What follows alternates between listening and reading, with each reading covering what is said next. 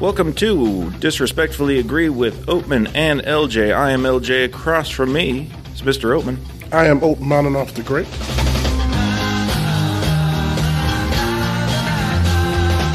We are back and coming at you with an episode about bad times at the El Royale. This one is written and directed by Drew Goddard. He wrote and directed Cabin in the Woods. Actually, he co-wrote that with Joss Whedon. Have you seen that film, Owen? I have. And at long last, people have been telling me about it for years, and I was like, God, that looks like dog. But it turned out good. Yeah, it's interesting. Yeah, I liked it. It was more intelligent than I thought it would be. Yeah, it's a weird kind of deconstruction of the horror film. Absolutely. With a lot of clever twists. Not all of them are clever, but a lot of them are. And he also worked on Buffy and Angel back in the day, worked on Lost, Daredevil, and that's a pretty damn good resume. And he's more recently been working on, as an executive producer, I believe, on The Good Place, which you and I have been watching. This film stars a lot of people, but we got Jeff Bridges in here, Cynthia Erivo, if I'm saying her name right, Dakota Johnson, John Hamm, Chris Hemsworth, a lot of folks in there. Louis Pullman, who I guess is Bill Pullman's son. And Dakota is Don Johnson's daughter. That's right. Nick Offerman has a small part in this. I saw that. Where the hell was Nick Offerman? He was the guy at the beginning. Guy in the beginning. Oh, that we never see his face. Basically, yeah, I guess that's true.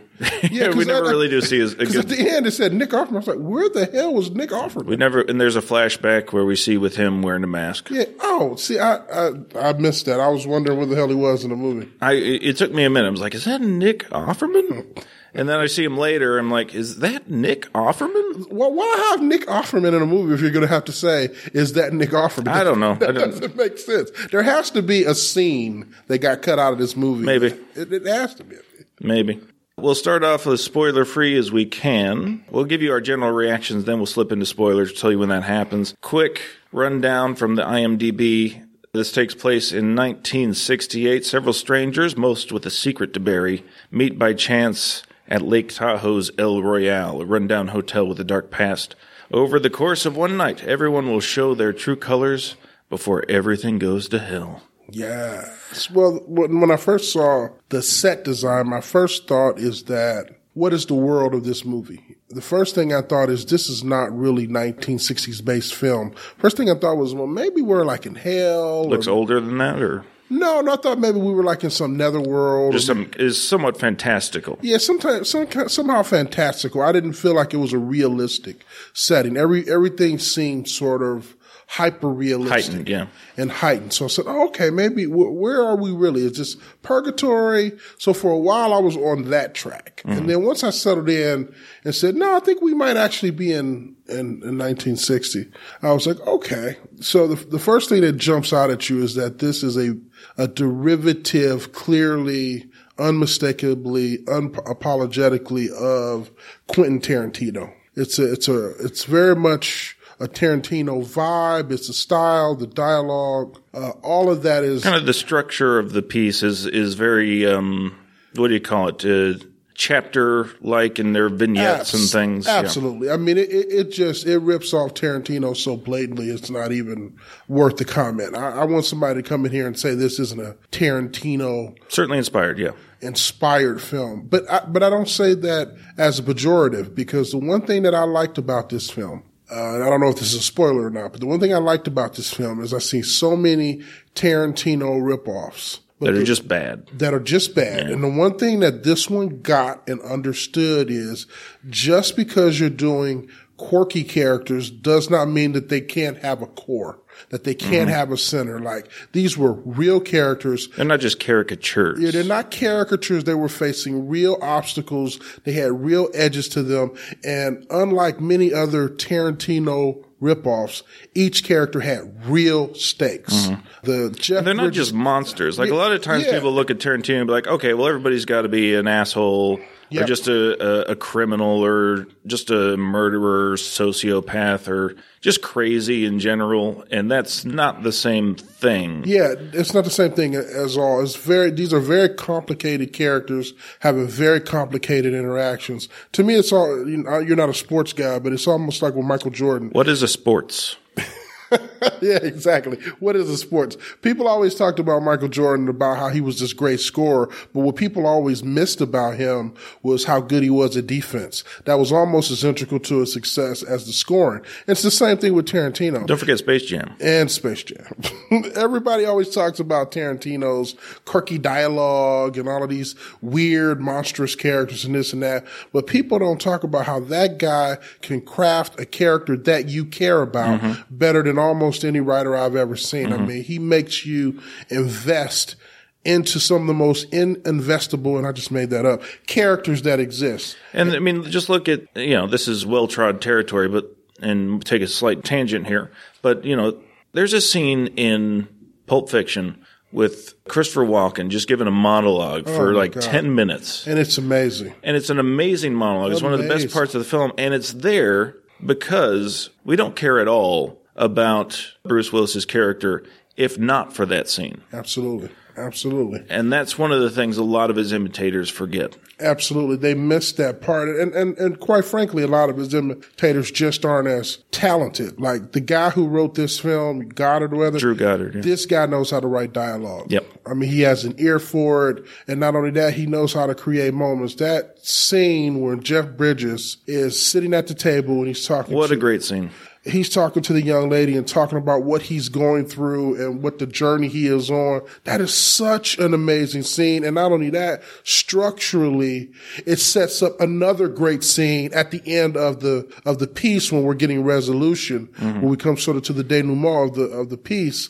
It sets it up at the end too. I'm like, that's just a good writer. Like somebody who doesn't know what they're doing would look at that and say like, what's this? Get this out of it. It's just two people talking to each other about their feelings or their history or something. Cut that out. It's like, no, you don't get it. Yeah, it's such an amazingly, wonderfully structured scene. And not only that, the way in which it jumps around, usually those type of films, they'll lose me or I'll kind of have trouble grasping where I'm at. He has a way of differentiating all of these different time periods within the piece where he's jumping around, but he makes all of them cohesive. He does that thing where he'll show one scene from a bunch of different angles, but he makes that work. It's such a seamless piece of especially filmmaking. Early on. The transitions, you can just like next chapter 2 or whatever, and put whatever's name up there so we get their perspective. It's often, especially early on, it's not going back in time. The time continues to go at the same length. We don't retread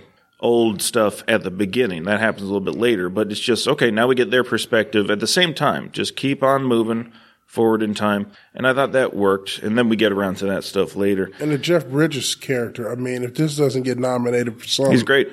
He is amazing. Amazing. There's a scene after there's been this, pretty rough, violent scene, and he gets into a car to have a conversation after this violent interaction. That is such a delicately performed and acted scene. There's a point in which she's essentially saying to him, why should I trust you?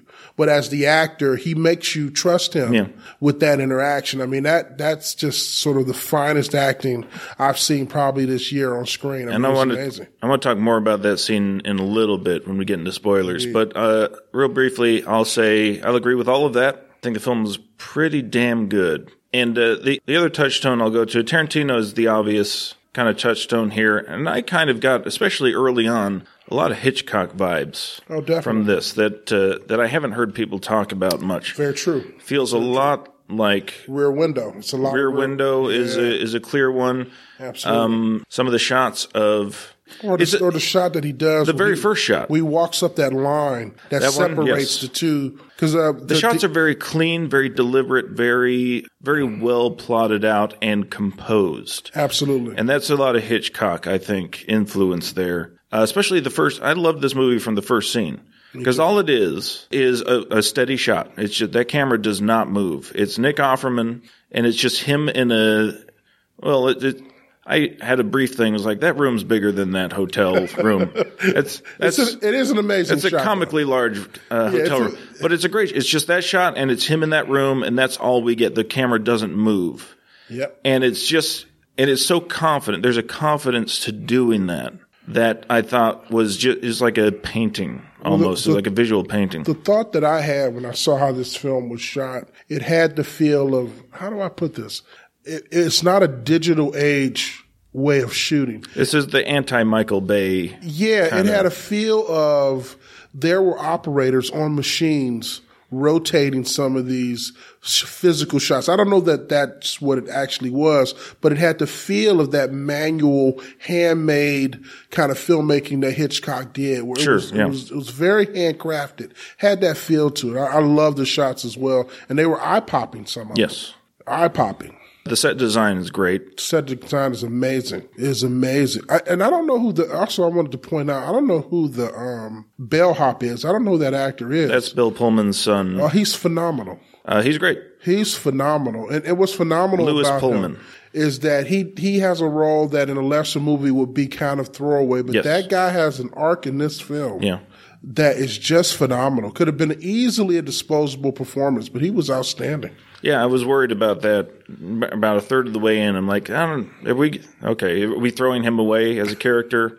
But no. Yeah, but he has a sort of a conclusion in this thing. Yes. That's just a phenomenal scene. So let's jump into spoilers then. Spoilers coming in, everybody. Spoilers. Warning.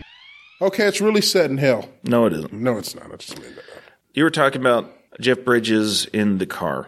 And it's such an amazing transition because, as you were saying, because just before then, he's trying to, as far as we know, poison this innocent woman or drug her in some kind of way. When we don't know what his intention are. We don't know if he's a good guy, bad guy. We don't know what's up with him. We know something's up. Yeah, something's definitely up. And he's dangerous. And yeah, the next scene we get with him and her in that car, he turns that character 180. Exactly. Not only with her, but with us. Exactly. She's pointing a gun at him, but I hate to say this because it sounds kind of nonsensy, but it's true. It's almost as if the entire audience is holding a gun on him. Mm-hmm. He's not just trying to convince that character in that car. He's trying to convince the whole audience. It's like, we are suspicious of him. We're like, who are you? What were you trying to do? And he has a way of talking that gun down, not only for the character, but for the audience at the same time. I thought that was masterful stuff. And at a certain point, he just kind of says, this is what it is. Either you believe it or you don't. And I think we believe him. He wins us over in that moment.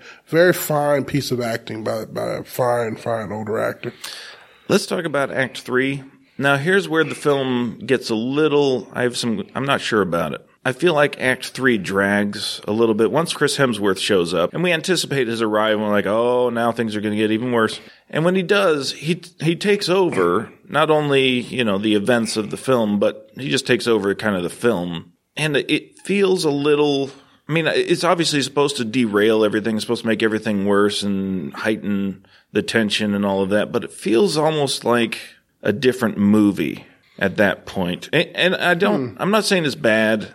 But as it continued to go on, and it did feel long, I'm not sure how long Act 3 is, but as it went on, I kind of had this thought. It's like, because the first two acts are so much about the characters we have and things getting worse amongst those characters. They're making life worse for each other, and the stakes get heightened there. And I kind of feel like I wish that had continued rather than, okay, new character, now you all are even worse. Well, I will say this. The only thing that I had trouble about, and it's not even trouble, but the only thing about Act 3 is there's a scene in Act 3 and there's a resolution of a character that isn't even close to a surprise. Like I knew exactly how it was going to play out. Which one? The one in which the sister of the girl who's been indoctrinated in the cult. Right. She's standing over her sister and mourning her, and then the bellhop sees her. I knew exactly how that had to play out. It wasn't over her sister. She was mourning Chris Hemsworth. Yeah, you're right. Thank you. She had no feelings about her sister. Yeah, no feeling about her sisters or anything or anybody else. So I'm looking at that and I'm like, okay. This is dumb. This is dumb, and I know what's going to happen. Yeah. He's going to put that gun down. Yeah. He's going to go over to her, and she's going to stab him. We knew how, and I was like, I kind of wish that would have been resolved because everything else is such a surprise. Like when he goes to drug her, that's a shock. Yeah. When she hits him with that bottle, it comes out of nowhere. Quick 1-2 punch. When the FBI agent gets gunned down, that's a little bit of a surprise. When the other guy gets shot when the bellhop gets There's shot. There's a guy behind the mirror. That catches me off guard. I mean, so often, and this is very rare in today's film, I'm lagging behind the film, trying to catch up. But I felt like in the third half, we kind of caught up. Yeah, we know what's going to happen. And we kind of know what's coming to happen. And that was the only point of the film where we kind of got ahead of the film. Yeah. In some ways. And I kind of knew, okay, I kind of know where this is. And maybe that's unsustainable. Like you can't continue that kind of mystery and tension for that long. And the only thing I will say is one thing that I am appreciative that they did do, even though in that third act, we know where it's going. They did give us a couple of really nice little nuggets in there. I loved the African-American female's interaction with Chris Hemsworth. It was that scene is great. It's great. Her dialogue with him. Oh, that's such a wonderful. Where she's like, I know who you are. She sees right through him. Exactly. And he is revealed. Oh, I love that scene. It was so great. And I love the scene, and it's a little one where the preacher is saying, I don't know who I am. And then she says, no, he really doesn't know who he is. Yeah. Like that entire little segment where they're tied up. I loved a lot of that dialogue, even though I think you're right. It slows up to a point where we catch it. We catch the narrative and actually get ahead of it. And maybe it's impossible to sustain that through an entire film or more difficult, but it wasn't egregious enough that it ruined it for me. But I get your comment. I get that. It's just it's not a huge deal, but it's just like, this is, in the third act, things should be amping up. Yeah, and they were amping down. Like when he leans over and pretends to be a priest, like, I know that that's going to happen. Yeah. There's nothing surprising that when she looks at that, help him and all that, I know that scene is going to occur. And it was well done. It was well done. You know, it's like a really nice chocolate ice cream cone. It's tasty, and it was not a surprise. It was touching. It wasn't surprising. Yeah, we knew that was going to happen, especially if you've seen season 5 of Angel, there you go. On which Drew Goddard worked. It was a less poignant and meaningful version. Yeah, could you lie to me? Do you want me to lie to you now? Yeah, she becomes Fred, and he says yes, and it's that moment. I mean, and it was so good in Angel, and it was so earned, and here it was good. It was good, but it's not. Especially, I mean, it's hard you can't compare the two because we spent like however many years with those characters, and exactly, and then in season 5, however many episodes, exactly. So you can't do the same thing, and it was well done, but. You're right. It was the touching moment you expected, and it was well executed, and it was touching. Even the very last scene, I knew that was going to happen. Like Which one was the last one? The last scene where she's on stage. Oh, right. And he walks in. And he's he's sitting at the table. And it's a great scene. It's nice. I even liked how it was shot. It's nice. But I kind of had a feeling that might play out in that way. Yeah, it's nice. It's one of those, on Shawshank Redemption. Love that movie. I do. And the original ending was Red on the bus with his monologue voiceover saying, I hope I'll get across the border. I hope to see my friend. I hope. And then it was blackout. And Hollywood said, no. We need to. We need him. We need them running across the beach. Yeah. We need that moment. And, look, when I first saw it, I was, teenager or whatever. And I loved that. I loved seeing them have that moment. But being on the bus is a much stronger moment. It's a much stronger ending. Much stronger ending. And I feel like that it would have been nice. I mean, maybe not nice. It's nice to see them have that moment at the end of this movie. But also, if we just get them leaving, exactly, that's your ending. That's your ending. But it's like, okay, I'll go with it. It's almost as if the film had earned enough credits from me, right? That I was like, okay, I'll go with you. Fine, let's go to the club and see her sing. Yeah, it's a little bit too nice. Yeah, it's a little clean. I'm like, okay, I can do it. Really, the ending is them walking out in the rain. Yeah. After all of the carnage that has happened as it burns to the ground. Yes. That's the ending. That's the ending. But I'm like, okay, fine. Yeah, I mean, okay, I get it. But I do want to emphasize, we've been putting up some nits here to pick, but it is. The movie is great. It really is good. Fantastic effort. I mean, Cabin in the Woods was good. Well, but this is a step above. As a comparison, and we have talked about Tarantino as a touchstone. You know, at the end of Hateful Eight, that's the way that ends. Yeah. You know what I mean? They're laying there in the cab with the letter. Anyway, I mean, this movie has more heart than a lot of Tarantino stuff does. I'm not saying he doesn't have heart in it. I mean, all this stuff you said about Tarantino is true. But let me put it another way. Sentimentality. I mean, the end of Hateful Eight is great, but he rarely has characters who... This isn't true. I'm going to take it back. Yeah, I don't know. I agree with that. I think he's, and I've always said this and been laughed out of the room. I think he's very sentimental in a lot of his characters. I think he's very sentimental. Yeah, he's just sentimental. Maybe it's just less transparently so. Transparently so. You mentioned that scene with Butch. That's an extremely sentimental in some ways scene. It's rough but fair. And that's what I've always liked about. I guess my point is the edges are less sharp here. True. I agree compared to a Tarantino, it's a softer. Yeah, it's less edge to this one. Definitely. Maybe that's what I mean. Definitely. But and that's probably where that ending comes from. It's like, let's feel a little good about this. Yeah. At the end, but still, overall, a fine effort.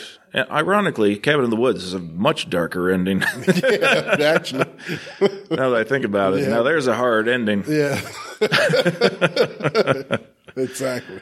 Go see Bad Times at the El Royale. It's worth your time. Yeah, and I will say this is one of those kind of films where when this pops up again, I'm going to watch this again. Yeah, I think I'm going to see this in the theater one more time at least. Yeah, I'm definitely going to check this out again. Very good film, and I love the young lady from Broadway. She's great. I mean, her voice is amazing. Oh, it's amazing throughout. I think that's the young lady that played on in Color Purple as Celie On Broadway?